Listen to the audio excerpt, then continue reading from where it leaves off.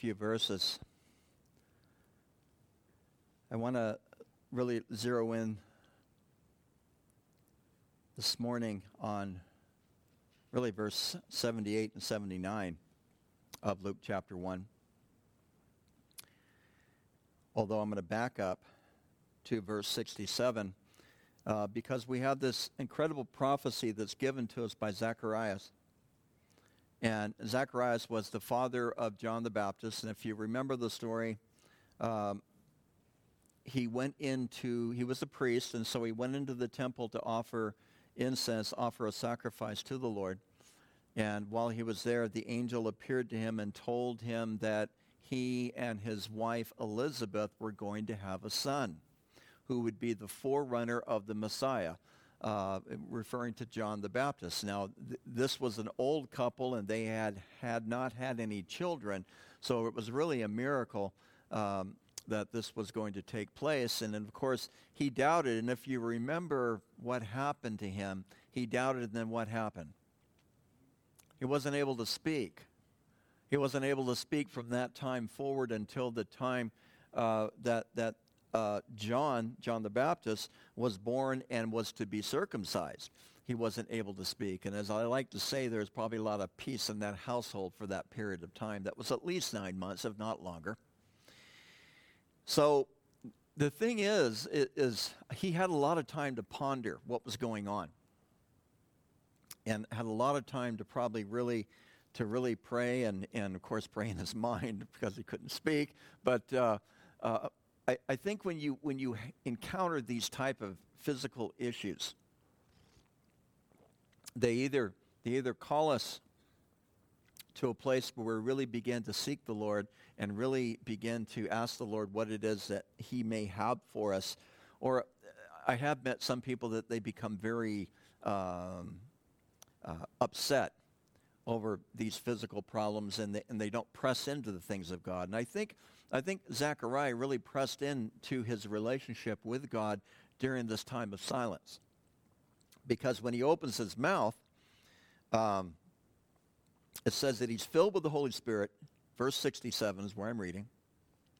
He's filled with the Holy Spirit, and he prophesied, saying, "Blessed be the Lord God of Israel, for he has visited us and accomplished redemption for his people, and has raised up a horn of salvation for us in the house of his servant David, just as he spoke by the mouth of his holy prophets from ancient times, salvation from our enemies and from the hand of all who hate us, to show mercy to our fathers and to remember his holy covenant, the oath which he swore to our father Abraham, to grant us that we, being rescued from the hand of our enemies, would serve him without fear, in holiness and righteousness before him all our days.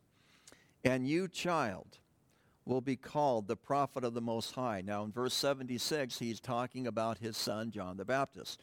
And he says, "And you, child, will be called the son, or called the prophet of the Most High, for you will go on before the Lord to prepare his ways, to give his people the knowledge of salvation by the forgiveness of their sins, because of the tender mercy of our God, with which the sunrise," or you may have in the New King James Version, the day spring, but the sunrise from on high will visit us, to shine on those who sit in darkness and the shadow of death, to guide our feet into the way of peace. Father, we ask that you would speak to our hearts this morning as we look at your word, as we consider that which you have for us this morning, as we consider this incredible prophecy given to us by Zechariah.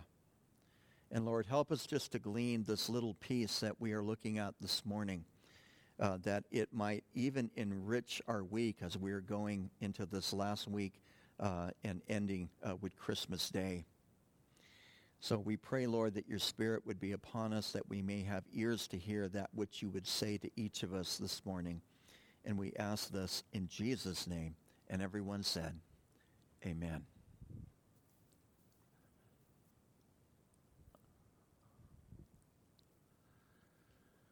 As I was reading through this prophecy, I thought, wow, we could take a long time to really unpack all that Zechariah is saying here and all the Old Testament references that he's referring to here.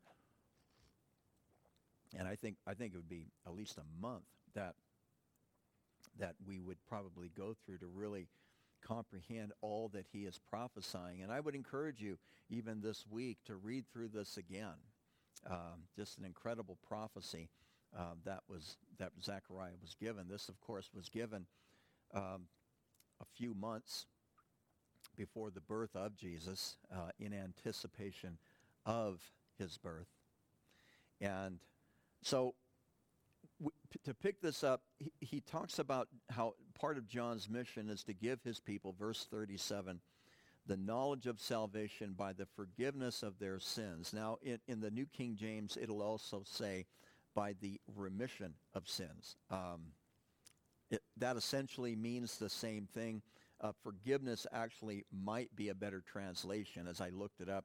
And the ESV, Christian Standard Bible, and the New American Standard all say forgiven. They translate this Greek word forgiven as opposed to remission.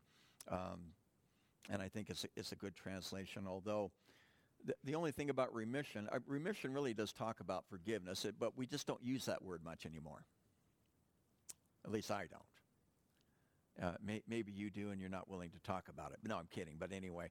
But nonetheless, it's this idea of forgiveness. And this idea, and were the people of Israel, were they forgiven before this time? Yes, they were. Those who followed the Lord and confessed their sins and went through the sacrificial system, yes, they were forgiven of their sins.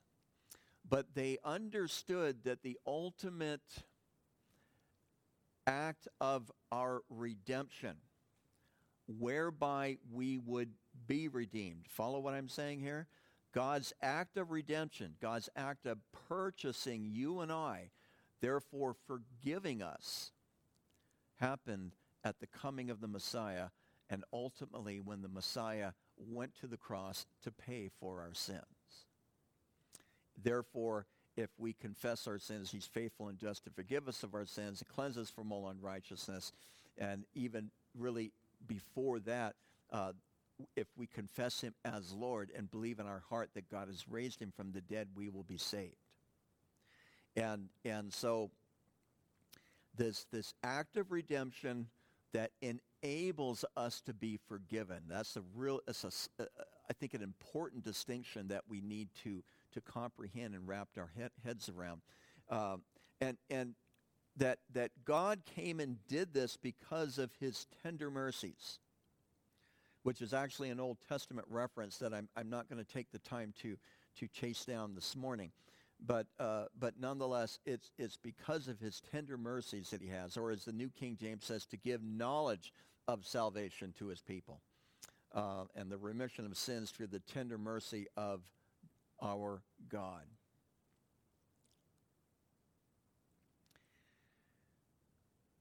Jesus told us that John the Baptist was the last of the Old Testament prophets, if you remember this. It's in the Gospels. Again, due to time, I'm not going to look at that this morning either.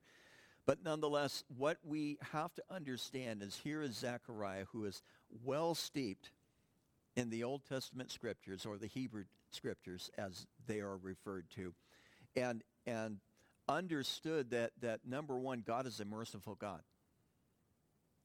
That God is a merciful God. And there are times that I think we forget that. That not only is he merciful, but he has tender mercies toward us. He's incredibly kind. He's incredibly compassionate. He's incredibly loving. And as I think about this, aren't you glad? I'm glad. But aren't you glad that God is not like you? I mean, think about it. Aren't you glad that God is truly the holy other? the one who truly loves us, the one who truly cares for us, the one who looks at us with a sense of tender mercy. This idea of mercy, too, is that it goes back, and of course, this is from a Greek text, but it goes back to what the Hebrew scriptures talked about when it talked about mercy. It talked about the hesed of God. H-E-S-E-D, if you want to spell it in English. Make sure you write it in italics, though. But anyway, I'm kidding. But the hesed, and I've shared this with you before, is that love of God that you cannot run away from. It is that love of God that you cannot turn off. It is that love of God that you cannot avoid, that you can't hide from. That it is the love of God that pursues you and pursues you and pursues you and pursues you. It's full. It's complete. And, dare I say, it's determined. How God is determined to love each one of you. Now, I don't understand that, okay? Because I know me, all right? I'm trying to take you out of the equation here. Well, no, actually it's more fun when I do, or keep you in it. But God is determined to be merciful to you. And he expresses that how? I'll read it in the New American Standard, then I'll read it again in the New King James. With which the sunrise from on high will visit us. With which the sunrise from on high will visit us. New King James says, with which the dayspring from on high has visited us, or will visit us, or shall visit us, depending on the manuscript you take that from. Notice it's capitalized, but that's what how the translators have written this word, okay? There's no capital letters in the Greek. But what is this talking about? I remember during the first pandemic, what are we in the fourth now? Anyway, or on the edge of anyway. Everybody was under quarantine, and it was Easter. And so I went out before the sun came up, and I watched the sun come up. And recognizing that the sun that comes up every morning, including this morning, and I watched it for a while, although I couldn't see much of anything because of the clouds. But the sun that comes up every morning is God's reminder of the sunrise who will come and visit us. You're like, so, okay, I'm going to explain that in a minute, but I want to plant that in your head, and so I'll say it to you in the New King James. The sun that comes up every morning is like the dayspring that reminds us. It reminds us of the dayspring who has come to visit us. This word dayspring or sunrise, it literally could be translated the dawn. It's a very full word, by the way. It could also be translated the east, as in the direction east. Had to make sure I knew where I was going here. The direction of east. Or it literally means the rising, something coming up. It's translated dayspring, translated dawn, translated sunrise. It's used in Matthew chapter 2 to refer to the wise men who came out of the east. Same Greek word, it's called Anatole. If you know much about Turkey, the region of Anatolia, they could also refer to that. And it's a reference to our Messiah, Jesus Christ, which I will explain to you in just a minute. But with which the sunrise from on high will visit us to shine on those who sit in darkness and the shadow of death, to guide our feet in the way of peace. They sit in darkness and the shadow of death is a reminiscent of several different passages. One of them, Isaiah chapter 11. The people who sat in darkness have seen a great light. It's a messianic prophecy in Isaiah 11. But not only did they sit in darkness and in the shadow of death, but the sunrise comes, the day spring comes to guide our feet into the way of peace. To guide our feet, our path, our way of living, how we go about our daily lives, to guide it in the way of peace. And so I have to ask this question right off the bat. Are you living a peaceful existence today? Are you living a peaceful existence? And if you haven't, or if you're not, then perhaps you haven't tapped into the grace that is given to each of us, because the sunrise has come to visit us. The day spring has come to visit us. The dawn has come. We've sat in darkness long enough.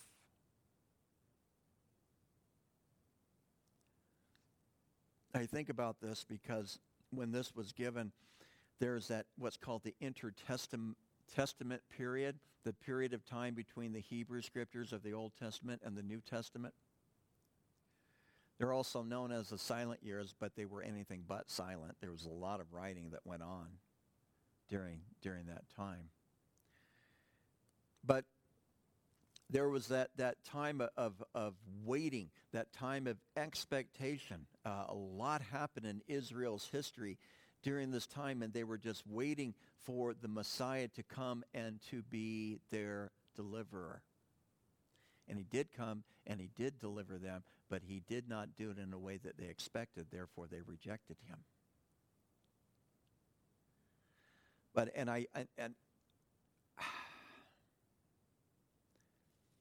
we need to understand that we as the church can fall to the same mistake that Israel made.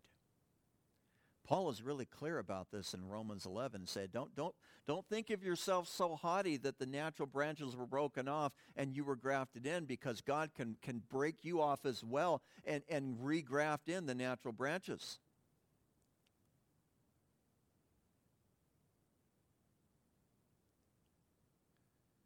They had the Messiah right in front of them in flesh and blood, and they missed it.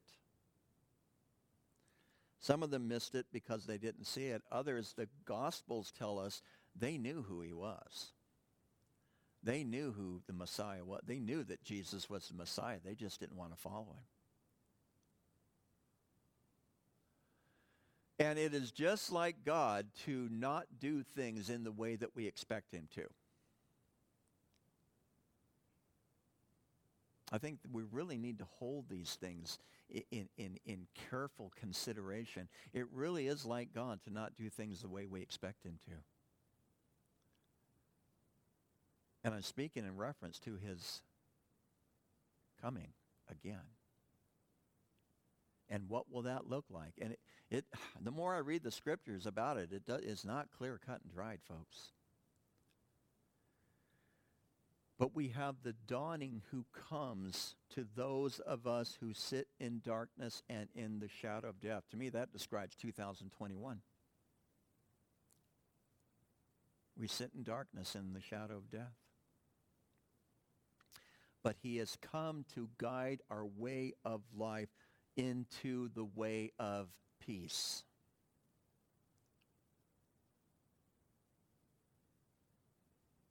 Because I think too often we try to find peace on our own terms, in our own way.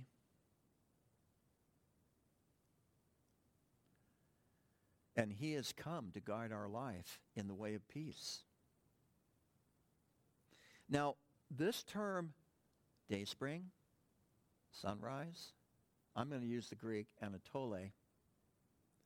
It's used for the Messiah in the Septuagint. Remember, what is the Septuagint? It's the Greek translation of the Hebrew Scriptures, okay? So it is used to describe the Messiah in a few places. In Jeremiah chapter 23, verse 5, I'm going to read it to you from the Septuagint. It said, "Look, the days are coming, says the Lord, and I will raise up a righteous rising. I will raise up a righteous rising. That's the Greek word Anatole, rising. I will raise up a righteous rising for David, and a king will reign and understand and perform justice and righteousness in the land. The righteous rising will come, and he will be the king who will perform justice and righteousness in the land. What's interesting is that in the New King James, I don't know if any of you turn there, it doesn't say the righteous rising of David. It says the branch. It's the branch, which refers to a righteous sprout or a shoot that comes up. But for whatever reason, and I have no idea why, so please don't ask. I don't even know if there's a way to really to find out. But those, when they translated the Hebrew Bible into Greek, they replaced this Hebrew word that could be translated branch into this Greek word that's translated rising. And the Septuagint was the Bible that Jesus used, primarily. In Zechariah, chapter 3, verse 8, it says in the Septuagint again, "Hear then, Joshua the great priest, you and the ones close to you, the ones seated before your face, since they are wonder-observing men." I find that to be interesting. If you think about the wise, yeah, you caught that, the wise men. They are wonder-observing men. These guys fascinate me because they're staring out into space, looking at stars, and God uses that as a sign for them to make this incredibly long journey to come and see the Messiah. They weren't even Jews. They were Gentiles. Did they have a Jewish influence? I think they did, personally. That's just my speculation, and your mileage may vary, because they were from the land of the area of Babylon where the tribe of Judah went into captivity. They are wonder-observing men. Then it says, because behold, I bring out my servant Anatole. That's what it says in the English translation of the Septuagint, which is a Greek translation of the Hebrew Bible. Follow me? Okay? It uses the word Anatole as a proper noun, describing Zechariah 3 is messianic. And it's describing speaking to Joshua and the one seated before your face, that behold, I bring out my servant, the Messiah. See, in rabbinical Judaism that took place in the synagogues, which happened after the temple had been destroyed and they had returned back to the land to rebuild the temple. Actually, the synagogue movement really started in Babylon, okay? They understood this verse from Zechariah, and Zechariah was a prophet that wrote after Israel or Judah returned to the land from their captivity. I think everybody's still with me, all right? Zechariah was known as a post-exilic or post-exile prophet, and so in the synagogues, they understood that this was a messianic reference.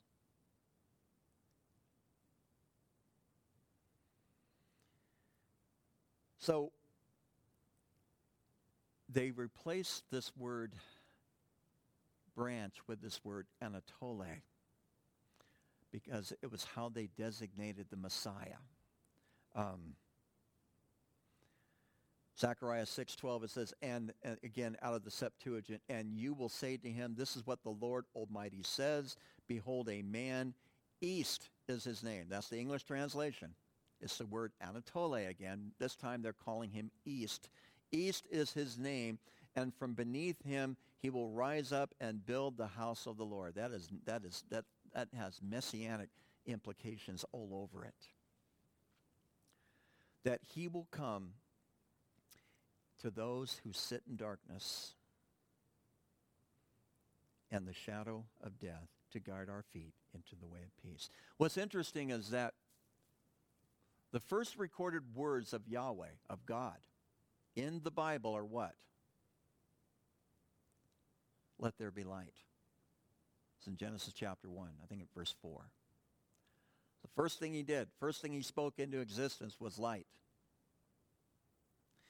And light is this incredible metaphor for illuminating, giving us understanding, and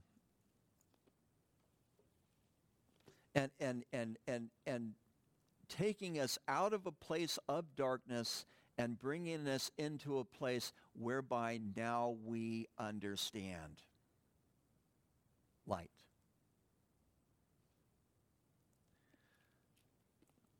Wasn't really planning on turning here, but John 1.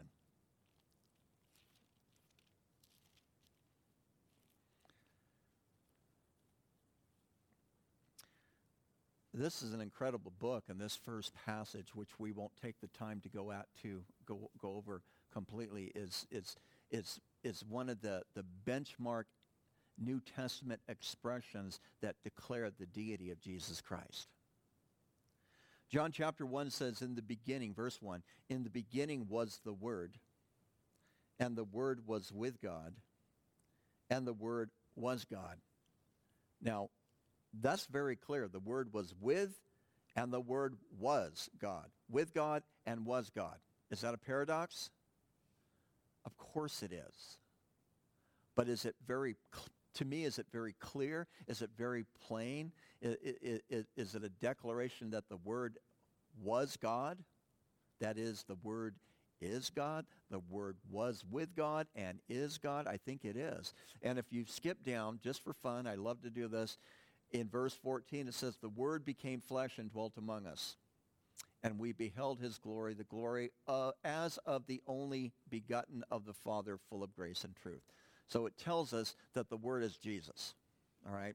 I think that's real clear here in just these few verses. All things were made through him, which if he created all things, that means he has to be what? God. All things were made through him, and without him nothing was made that was made. In him was life. This is where I want to land. In him was life, and the life was the light of men. And the light shines in the darkness, and the darkness did not comprehend or apprehend it.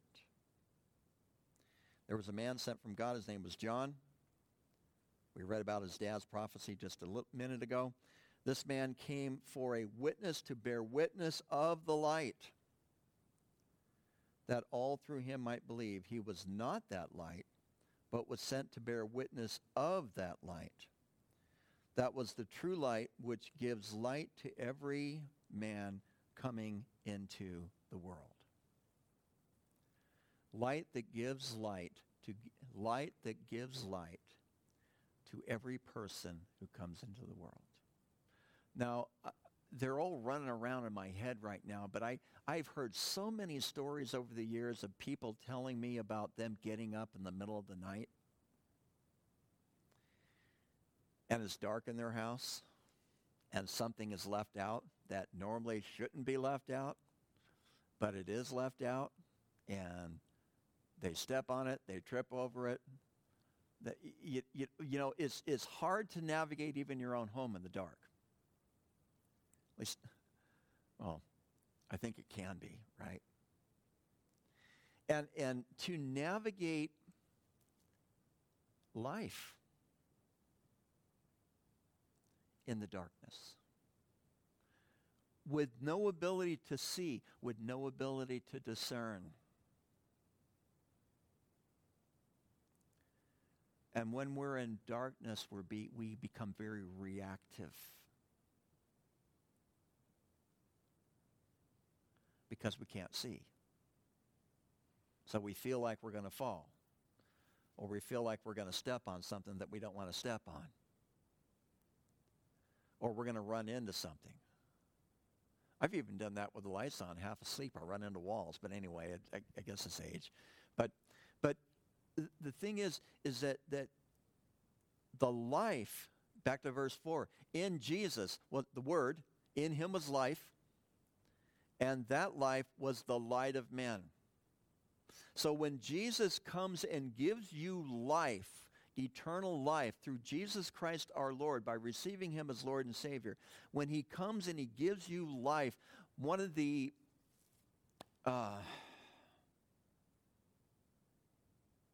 additional bonuses, I guess that's a good way to put it. One of the additional bonuses of him giving you eternal life is that he also gives you the ability to have light and to be able to see. And sometimes we really do well with that light. But other times I think we struggle with activating that light. Jesus says in the book of Matthew, which one of you will light a lamp and then stick it under a bed? Now, have you ever done that? I don't recommend it unless it's battery operated. Okay.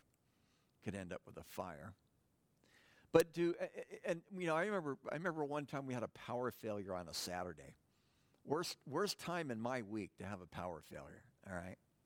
And it lasted almost all night long. And it started before the sun went down. And so it was funny because we woke up in the middle of the night because the light came on. All the lights came on, right? So, okay, power's back. But during that time, we had these little, Mary bought these little lanterns that are battery operated, and I'm kind of like, why'd you buy those stupid things for? And then, of course, I was grateful as anything that we had them because, we didn't have to walk around so much in the dark. But it was really unsettling because it's like, when's the power coming back? Where am I going? And we basically just went to bed. As soon as the sun went down, man, we just went to bed, and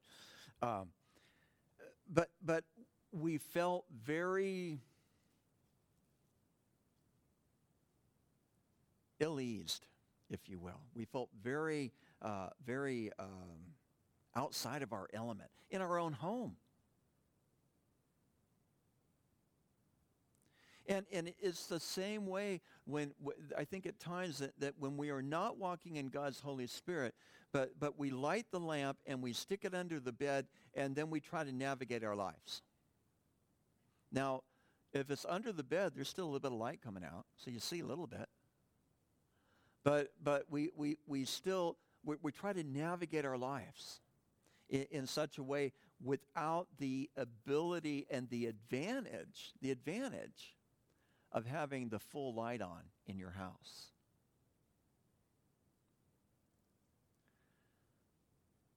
He came to give us life, and the life was the light of men. And the light shines in the darkness does not apprehend or comprehend it.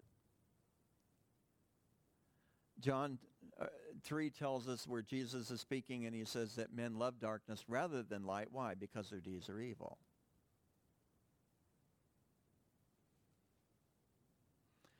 Do you ever find yourself in a time that you love the darkness more than light? And maybe just a little bit of a way that maybe doesn't feel so harmless? But goodness knows you wouldn't want to tell anybody here about it, right? Because there is that attraction. We still drag around the old person. Paul referred to it as the old man. And he's come that we would have life and life more abundantly. That abundant life is really, I think, talked about here in the first chapter of the book of John as that light. Jesus says also in the book of John chapter 8, he spoke to them, he said, I am the light of the world. He who follows me shall not walk in darkness, but have the light of life. The light of life. See, he flipped around John 1:1 here in John 8. Or excuse me, John 1:4. He flips that around because one does not come without the other. Does that make sense? One doesn't come without the other. Now, are we Are we stewards of that light? Yes, we are. I think I've hammered on that more than I even wanted to.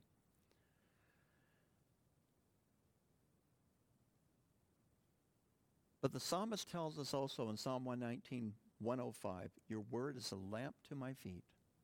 It is a light to my path. And so if he is to guide our feet in the way of peace, it has to be something that we are willing to submit to.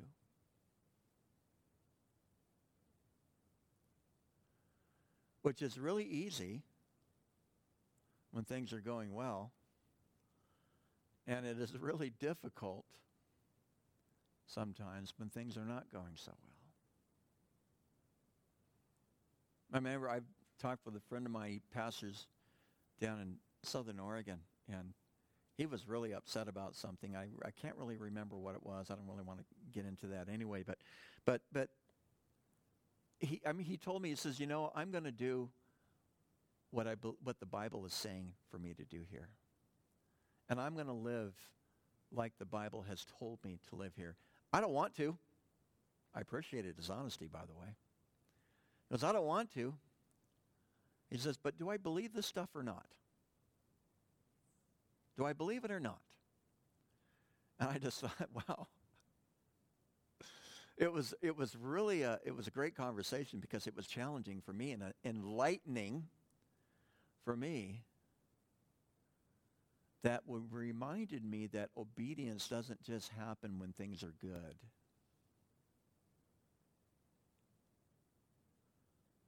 That if we have life, then we have a change of who we are as people. And when we are not walking in the light, we are living contrary to the life that has been given us. Which really does make it even all the more miserable, doesn't it? Of course it does. Because you're not living right. And that becomes even a greater challenge. He has come to guide our feet into the way of peace. He's given us life.